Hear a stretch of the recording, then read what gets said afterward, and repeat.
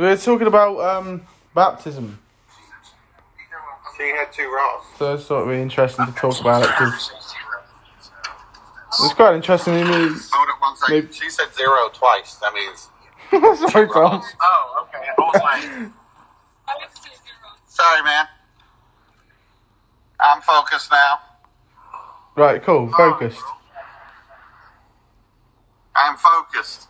Right, so we were talking about baptism earlier in the discussion, and we were talking about how, what requirement there, if I'm right in saying, what requirements there are for communion. Is that correct? Yeah, I don't know that baptism is a requirement for communion or not. If you extrapolate it out, it might be. You're supposed to be a member of the body of Christ to take communion, and baptism is how you enter the body, right? Right. Okay. Now, so I think you're probably in agreement now, are you not? What say you, Tom?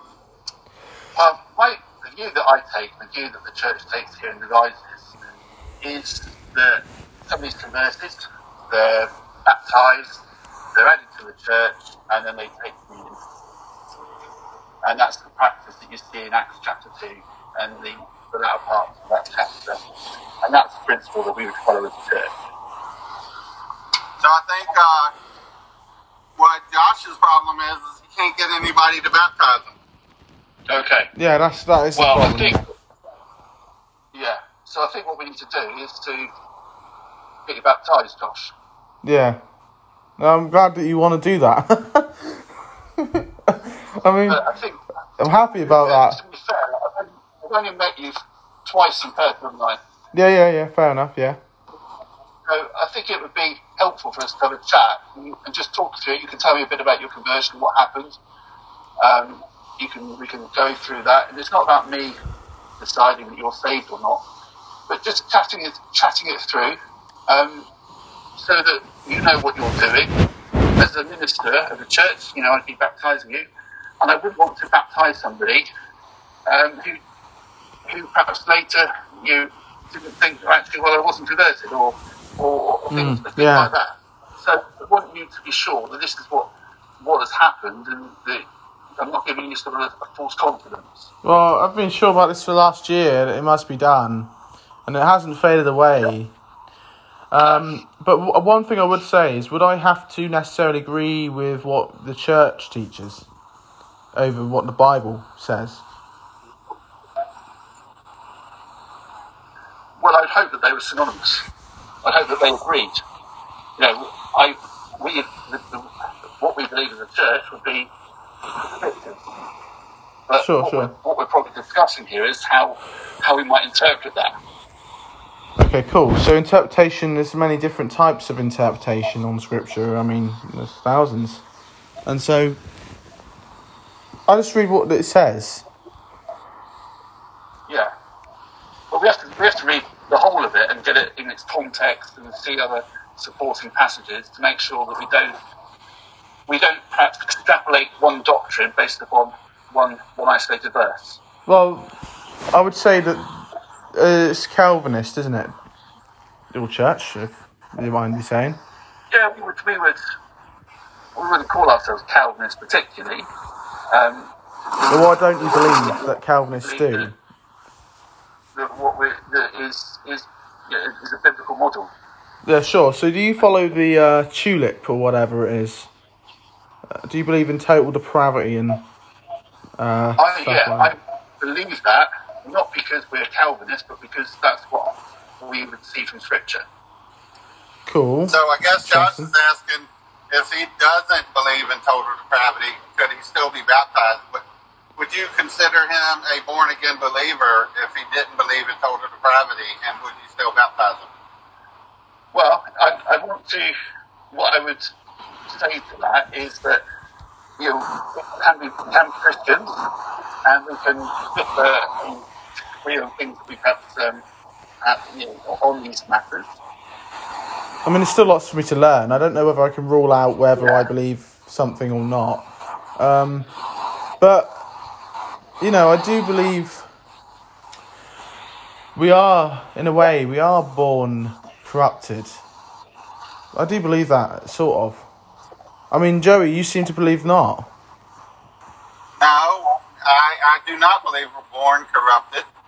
I believe that the Bible teaches that God made men upright, that we're born innocent, and we're born corruptible, not already corrupted. Hebrews 2:17 says Jesus was made in all ways like us.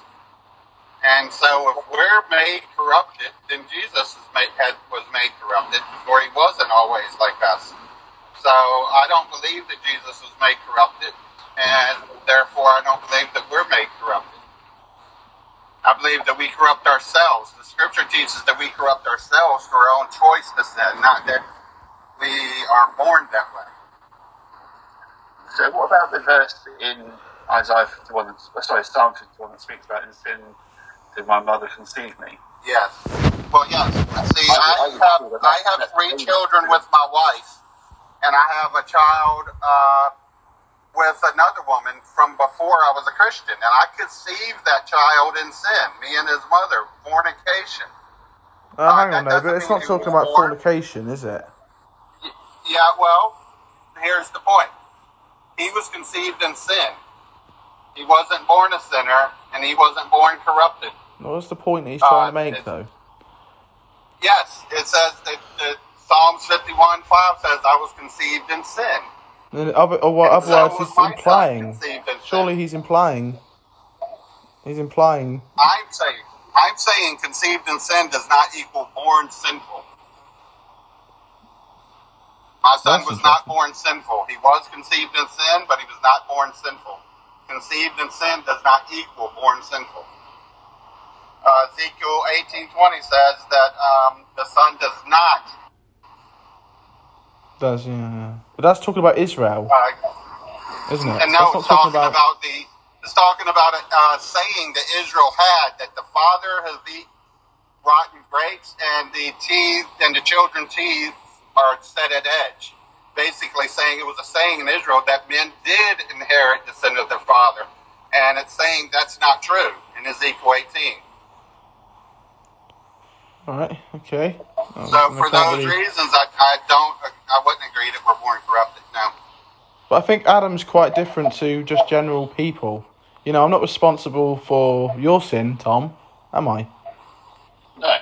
And so you're not responsible for my sin. I think we're all responsible for our own sin. Even Adam, well, that would be surely. True. Does Adam come under that category or not? I mean, of course, Adam kicked us all out of the garden. All of us have no access to the garden. But I think that Adam may have died spiritually when he sinned. It doesn't mean that we all die spiritually because of what Adam did. Does it? Well, we are departed from God. So we've all... It says that we've all gone astray, doesn't it? Yeah, we've all gone... All we like sleep gone astray. And how we interpret that is different. If we have all gone astray, then we weren't born astray. Hang on, how not? If you're born astray, you can't go astray. You're already astray. So what about all of the Levitical laws that deal with the purification for the woman after she's given birth? I believe that's to do with the fact that another sinner has been born into the world. So in the ceremonial laws, you had to be ceremonially cleaned. So like Mary had to go up and go and offer the two dedicate. Yeah, the dedication of the child to the Lord. Yeah, I think we should dedicate our children to the Lord, and that we should raise them up in the way they should go. I don't know how that would mean that they were born astray or that they were born inheriting sin. I can't find any scripture that says that. And I've searched it out diligently. Right. Because if the Bible teaches we're born corrupt, I want to believe that. If the Bible doesn't teach that we're born corrupt, then I don't want to believe that. I want to be biblically correct in everything I think and say. So I have searched it out diligently, and I just can't find it. So when we come to Romans 5, for example, it says, when it says, "For as in Adam all die." Yes. Because of one man's sin entered the world. Sorry, I didn't catch what you said. Because of one man's sin entered the world. Right? But if that's sort of something that we can avoid if we work hard and we are very diligent. Yes, I believe we can choose not to sin. Right. But do you believe that we carry over a sin nature in it being born again? Me or Joey? I think you believe in a dual nature, do you? I believe that there's a battle between the old nature and the new nature. We have a new nature in Christ, and there's that battle that we have. And why do we have that battle? Why do we have that battle? Because we're not yet glorified. But hang on a second, Jesus had the same battles. He had the same battles with temptation, so being yet glorified doesn't really make sense to me, because obviously Jesus was he? And so he had the same battles, because he existed in this world, not because he wasn't glorified. Well, Jesus, obviously we haven't actually reached salvation, so he's right. Jesus didn't have the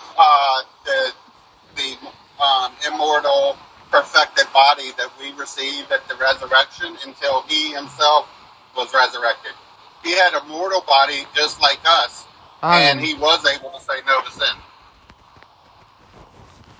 Well, hang on, no. So, we've sinned and he didn't. There's two different people. Yes, that is a difference. We have sinned. We know what it's like to sin. And we acquired a sin nature. See, I don't believe, back to what we were saying earlier, that the Bible teaches that we inherit a sin nature. But we do acquire a sin nature, just like a drug addict is addicted to drugs. If he had never taken that drug in the first place, he would be able to say no. A cocaine addict, if he had never done cocaine in the first place, and somebody offers some cocaine, he could say, no, I don't want to do that cocaine. But after he said yes, and he became addicted to it over years and years of doing it, somebody offered to him, he can't say no to it even if he wants to, because he's addicted. That's how we are to sin. When we choose to sin repeatedly over and over and over, now we're addicted to it, and we can't say no even if we want to, like the Romans 7. But I think we can. Guy who couldn't do what he wants.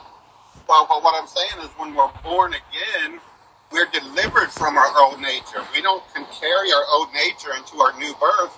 The flesh is supposed to be crucified. The old nature, the old man, it says, take off the old man, put on Christ, and make no provision for the flesh. But it doesn't mean that we don't struggle with it.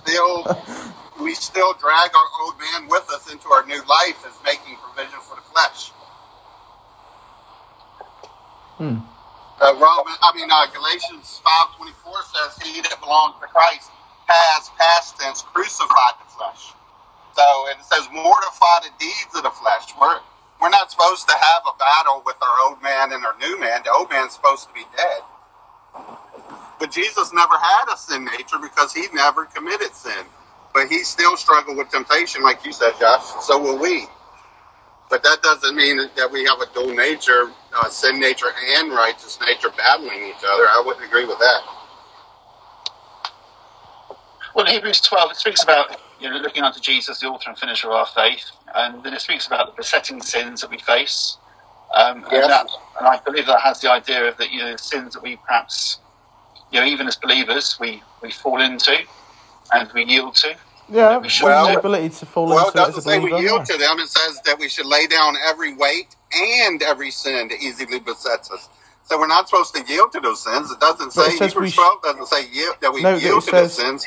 It commands us to lay them down. Note that it says we should, not that we might, we can. Well, of course we can still sin. Right. And it says that we should. It doesn't say that we might. If we couldn't sin, then we wouldn't have a free will. Okay, it's like advice, isn't it? It's like you still can. It's like advice. Yeah, I can.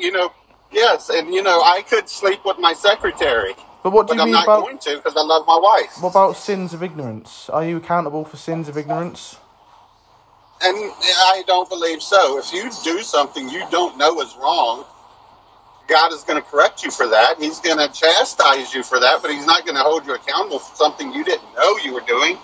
I'm still breaking the law. No good father would do that. Listen, if my child did something that was wrong and he had no idea it was wrong, I wouldn't hold him accountable for that. I'd tell him, that's wrong. Don't do it again. Well, and God is a good father. God might not, though. God might do something else. No, God is a good father. He's much better than me. Repentance, though. Like, if you can't repent of something, how can we be accountable for something that we can't repent of? You can repent of it when you do something you don't know is wrong, and God opens your eyes to the fact that it's wrong, then you don't do it anymore. Yeah. Tom, what do you have to say to that? Okay, you all broke up. Oh, right. You broke up, Joey. So, what do you want to chip in with? At what point? I missed the last bit of what you were saying, Joey, and then... Okay, well, I was saying if a child does something he has no idea is wrong, my child, I would not hold him accountable for that. I'd correct him for it. I'd tell him it's wrong and to never do it again. And I think God is the same way. He's not going to hold us accountable for something we didn't realize was wrong. He's going to chastise us for it. He's going to reveal to us that it's wrong, and we're going to determine in our hearts to never do it again. So would it be more reasonable and kinder in a church setting and in a Christian friend setting not to tell anybody about what God expects and what's right and what's wrong? Because you definitely should tell them. Sorry? You definitely should tell them. Well, I would. But it seems to be that if we took what you were saying, then you could find yourself in a situation where you're telling somebody, and now they're guilty. Yes, we want if somebody is doing something they don't realize is wrong. We don't want them to just keep doing it without guilt. We want them to stop doing it. And so we show them that it's wrong, and they can make their choice at that point. But I still stop doing it or become guilty. But I think that Tom believes, I think most people, I'm not speaking for Tom, but I believe that Tom and all that always exercise that they should go and sin no more, don't you? Oh, absolutely. So you know that that must be possible, right? That you should. Yeah. This is about looking into the Lord, isn't it? And it's about getting our strength from Him. That's good. If we start to look within ourselves and think, we can do this, and we're gonna fight it on our own. Who gives us the strength? Who gives us the strength to do that? Absolutely. Spirit. It's Jesus. Well, I'd explain it like a hand in a glove. Wear a glove. We can do nothing. A glove can do nothing without the hand. We're the glove, and God's Spirit, Jesus Himself, is the hand. And when God dwells in us, we can do everything Jesus could do, including go and sin no more. But it's not of our own power; it's through grace, the power of the Holy Spirit that dwells in us. Yeah. Well, I think with that we're agreed, aren't we? Yeah. Sounds like it. But also we have the trouble of Satan in between all that, don't we? And so he can tempt Satan us. Comes and whispers in your ear. But Jesus says that we can resist temptation, so that's interesting. Yeah. Yes, 1 Corinthians 10:13. And obviously, no temptation has come upon us that's not common to man, but God gives us a way of escape. So that we may be able to bear it. In other words, really cope. But I teach a lesson. I don't know if you noticed, Tom. I don't know how much Josh told you, but I have a home church. We meet every day, Monday, Tuesday, Wednesday, and Thursday. I spend my weekends ministering to my children. Right. So I talk about the love, fear, and respect of God. People say that we shouldn't fear God anymore, but Jesus said, don't fear man who can kill the body, but fear God who can kill the body and destroy the soul in hell. But we should fear Him like a unjust father, an angry, drunken father that's going to beat us for no reason. We should fear Him like a just judge. And if we judge, we're not going to want to stand guilty before him. Therefore, it helps us to not sin. And also respect him as the king. You know, if you respect somebody, you're not going to act the same way around them as you do if you did respect them. And if we respect God, he sees our every thought. We're gonna align our lives up with his word because out of respect for him, not just fear, but also respect. And not just respect, but also fear. But if we also love God, I mean, Jesus Christ came out of heaven. He lived a life here on the earth. He was crucified to redeem us back to the Lord. And we should love him enough not to sin against him. So if we have that threefold understanding of love, fear, and respect towards God, then we wouldn't sin against him. Just like I'm not going to sleep with my secretary, not because I'm afraid of getting a divorce, even though I don't want a divorce, but because I love my wife. Yeah, quite.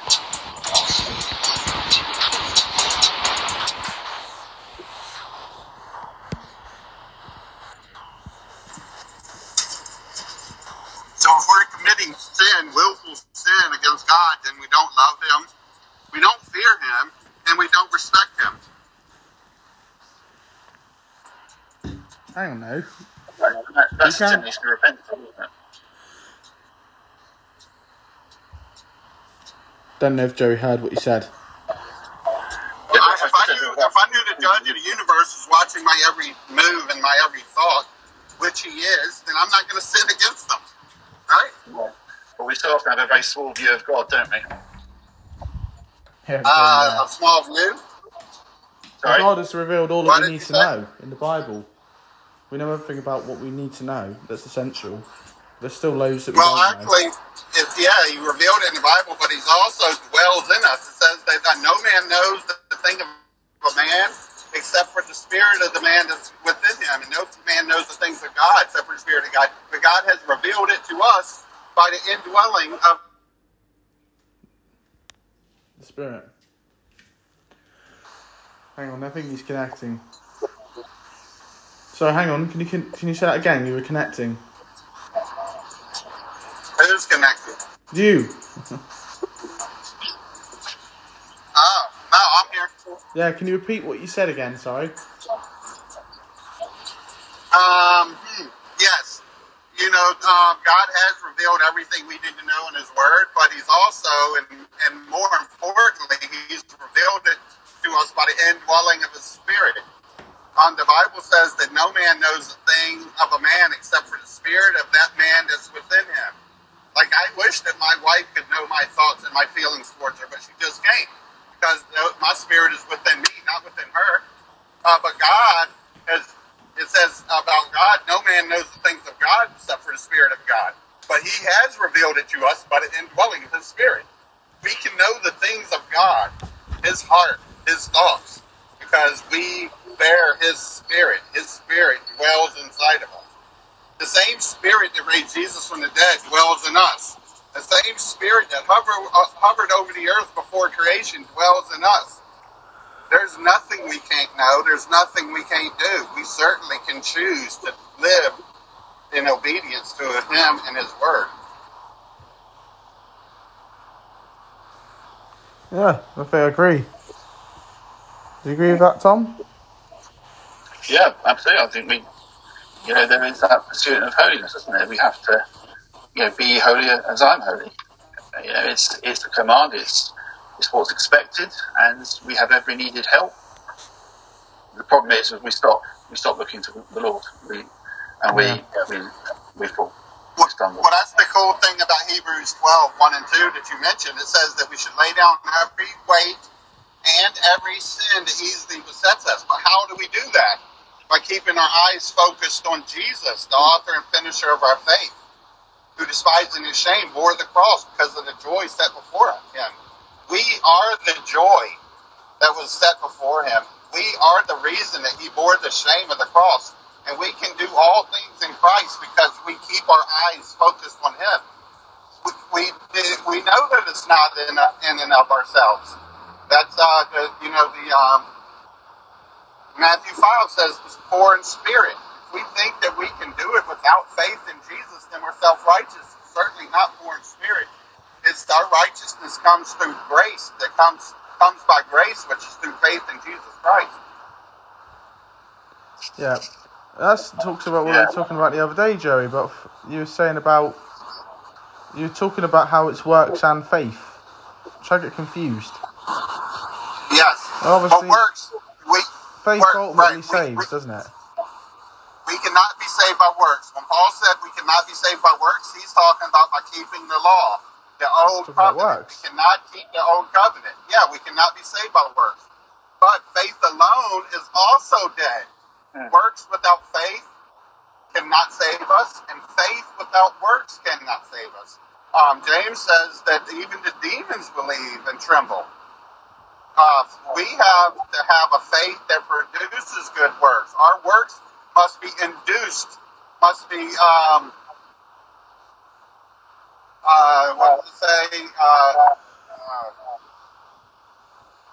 compelled by our faith in Jesus Christ. It can't be of ourselves. Yeah. I'd agree with that, Tom. You know, it's a bit like, we're not saved from the outside in. It's not from our works from the outside that does a change inside. It's from a change inside that affects our works outside. Well, it's God that changes us, actually. That's right. If any man be in Christ, he's a new creation. The old man is dead. That's what I was talking about we can't carry the old man into our new life. The old man is dead. Old things have passed away. Hang on a second. Sin still exists. Sin's still around us. We still can see the sin's around and everything. Yes, sin is all around us. It's not like it's just whole gone. world lies under the sway of the wicked one. That's what John says. Obviously, it's still available for us to commit if we wanted to do it, but obviously we can also choose if we don't want to do it. So, yeah. Absolutely. I don't want to do it. Like, do you believe that there's sin that you can't choose to do, Tom? There's sin you can't choose what? to How do. is it even a sin? Is there a sin that you can't choose to resist? No, I don't believe so, because I think that would be denying... because that would be a denial of the 1 Corinthians 2 principle, isn't it? Yeah, exactly. So you believe that you can resist all sin? Just as Jesus says to go and sin no more. Well, yeah, Jesus in you, right? Yeah, I believe that you can do. Because obviously the flesh, you're trying to say that you can't, obviously implying that by your own ability in your own flesh, obviously, but when we're saved through Christ, do we still have the old flesh? I'm quite confused.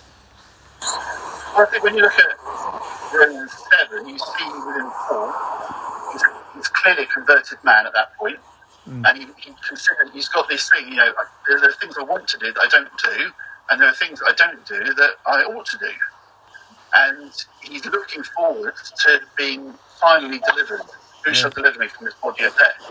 But Paul said that he hadn't attained. And obviously some people say that he hadn't attained. What do you believe by that? Can I ask what Tom thinks about that? Were you asking me, Josh? I was going to ask Tom, actually, what he thinks about that. What I think about Romans 7? Well, I know what people... Okay. No. You know when Paul says he hasn't attained, what do you think of that, Tom? When he didn't what? When Paul says that he hadn't attained as if I'd already attained or something like that. I think, back in... Where's that? Obviously, there's some... Philippians 3. Yeah, right. I think he's talking... I think there, if my memory serves me correctly, it's talking about his endeavours as a Jewish man trying to earn his salvation through the word.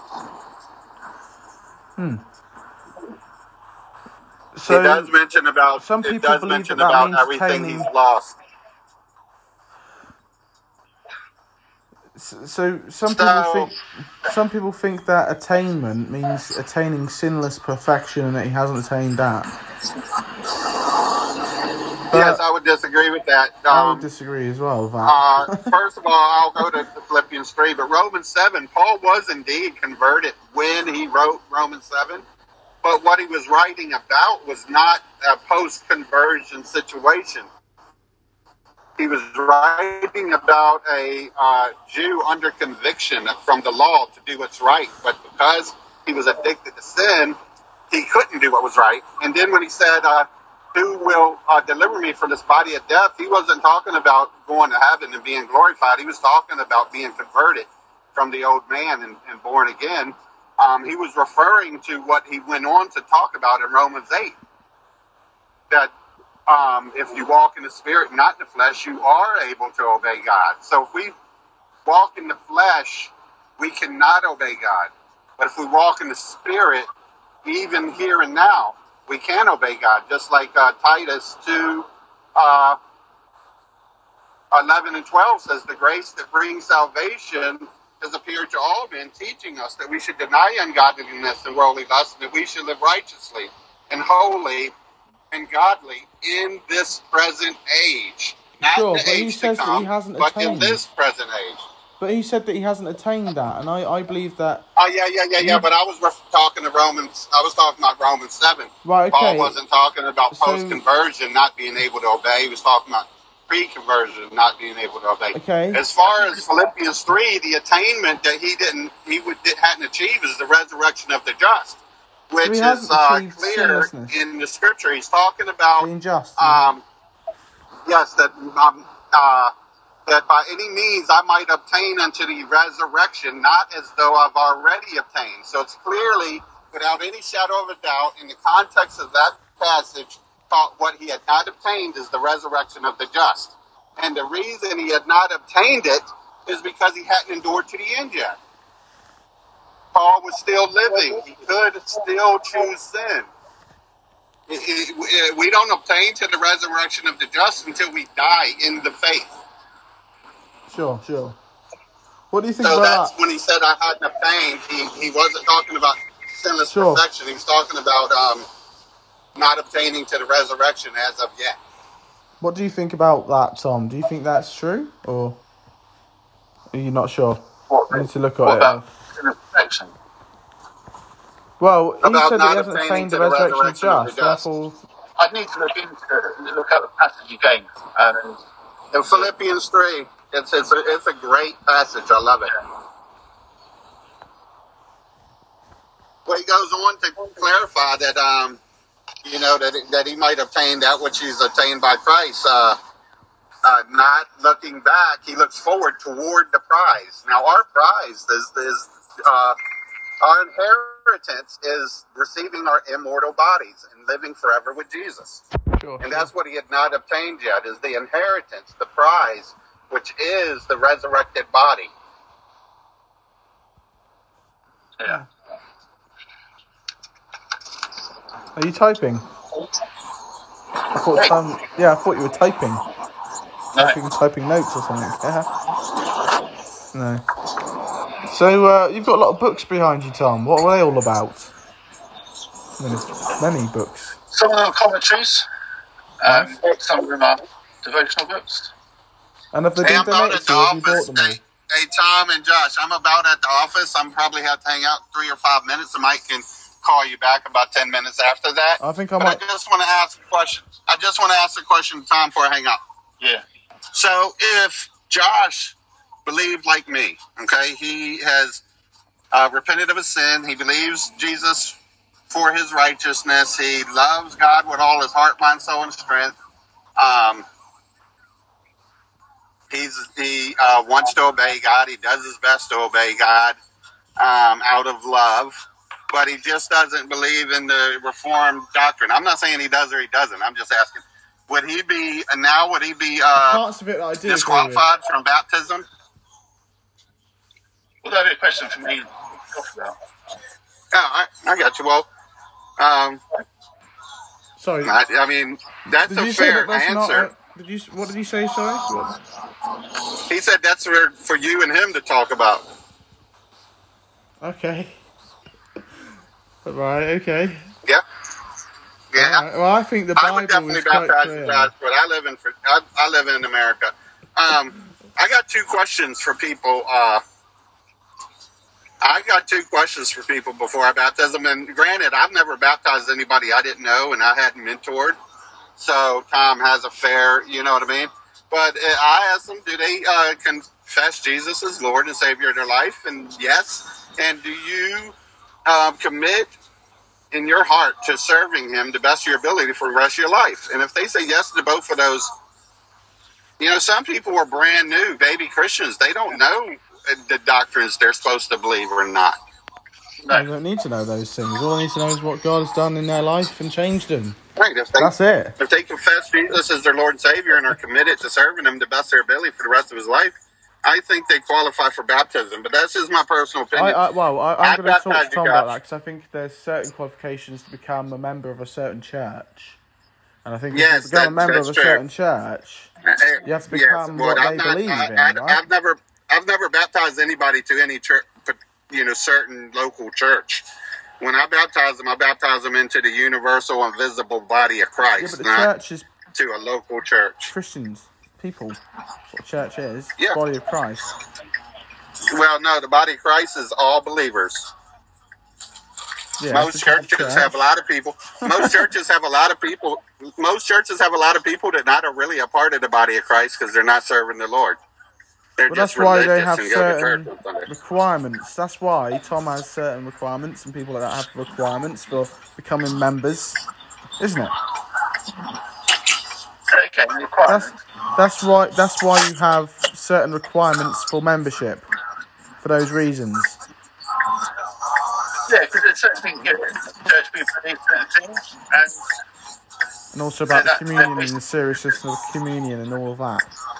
Also, the seriousness of the communion, like the one of the requirements for Tom. Hang on. I was just saying to Tom, the seriousness of communion and all of that stuff. The reason why that happens is becoming a member and stuff is because you have to do all of these sort of filtration processes to make sure that you're not allowing people in that are not of God. Gosh, I lost you completely then. As a car revved up and you disappeared. Oh, sorry. Basically, in other words, basically the communion is like, all of this stuff like the membership and the members and stuff like that.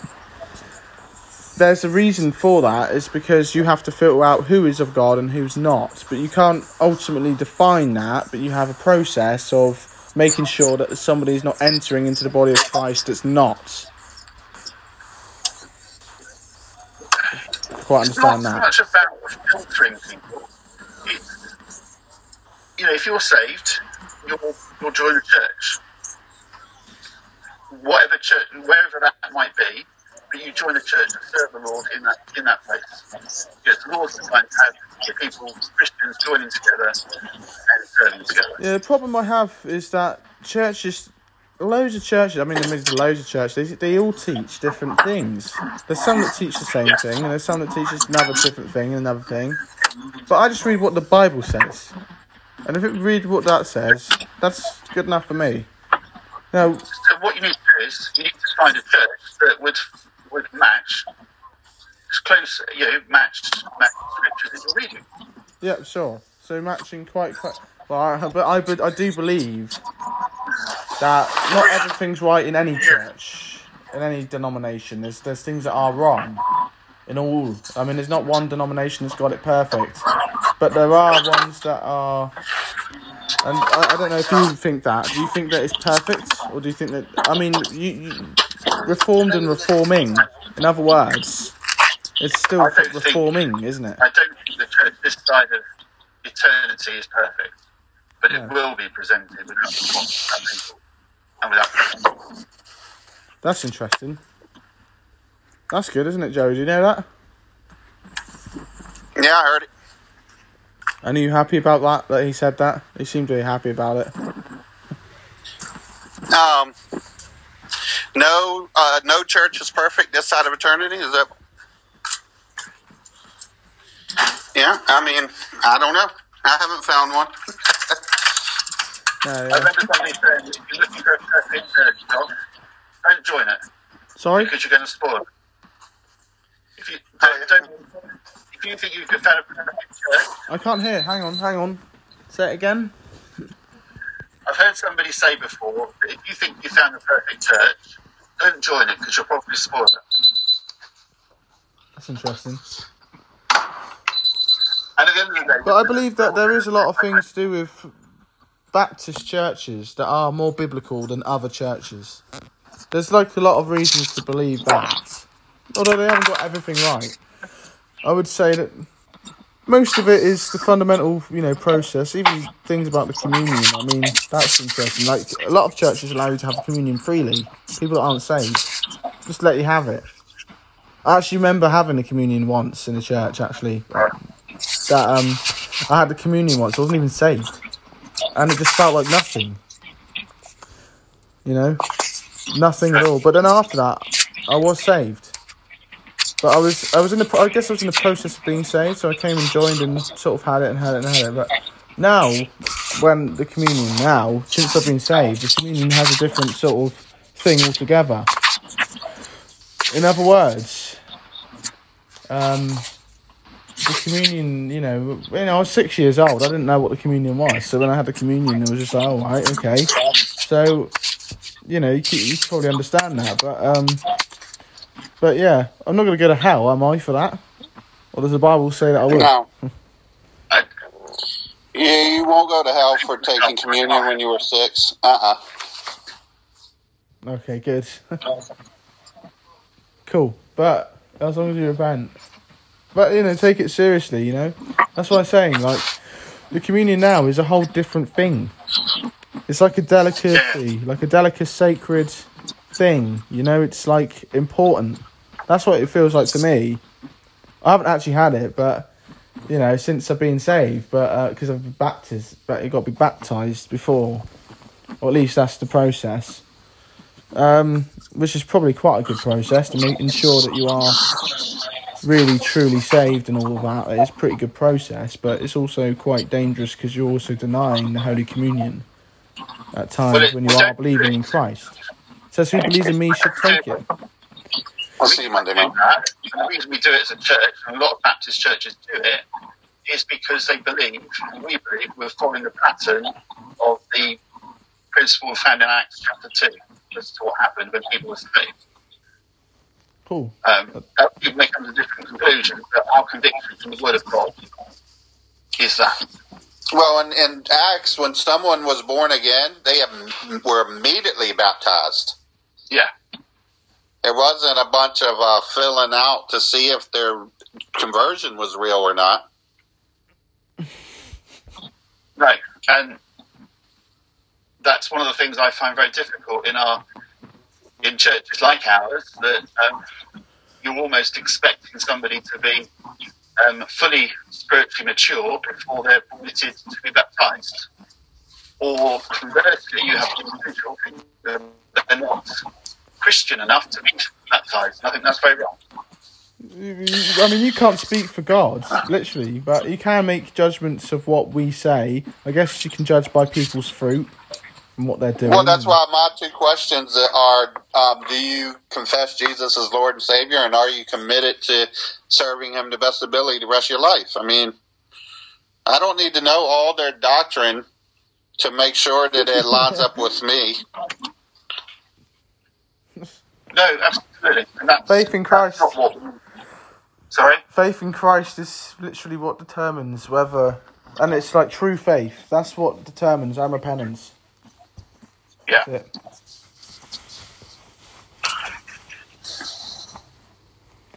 But obviously, if I believe something wrong about Scripture, that's not good either.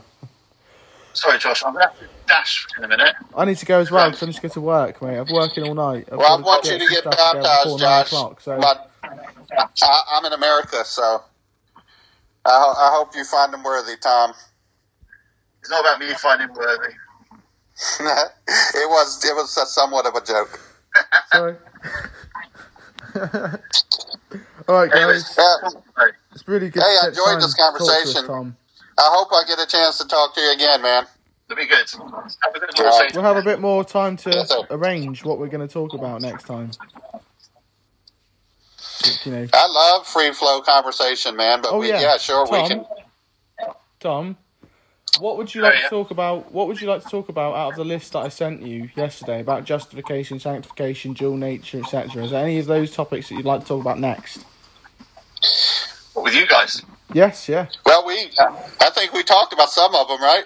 Yeah, I think you've covered a lot tonight. Yeah, that was a great conversation. Maybe, like, I believe in instantaneous and progressive sanctification, not one or the other. Maybe we can unpack that a little bit. Okay. Don't know too much about that. It'd be interesting. All right. But I don't believe in universal stuff. You know, that universal, what is it called? You know that universal stuff, what is it called? Everybody goes to heaven? Yeah, I don't believe in that. But I do believe we should talk about election next time. About the elect. Talk about what? Well, you seem to teach about the elects, probably. I don't know, but probably do. So that would be quite interesting to talk about that next time. Absolutely. That would be very difficult, I think. Well, I hope you work there, Josh.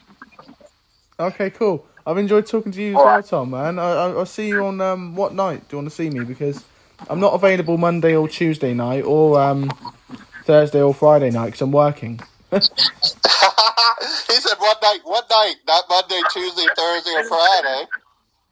I guess what Saturday night would you got like? an online call as well, so probably Wednesday. Any night of the week except for Monday, Tuesday, Thursday, and Friday. And Saturday. Wednesday? It'd probably have to be Wednesday then, Josh. Wednesday night.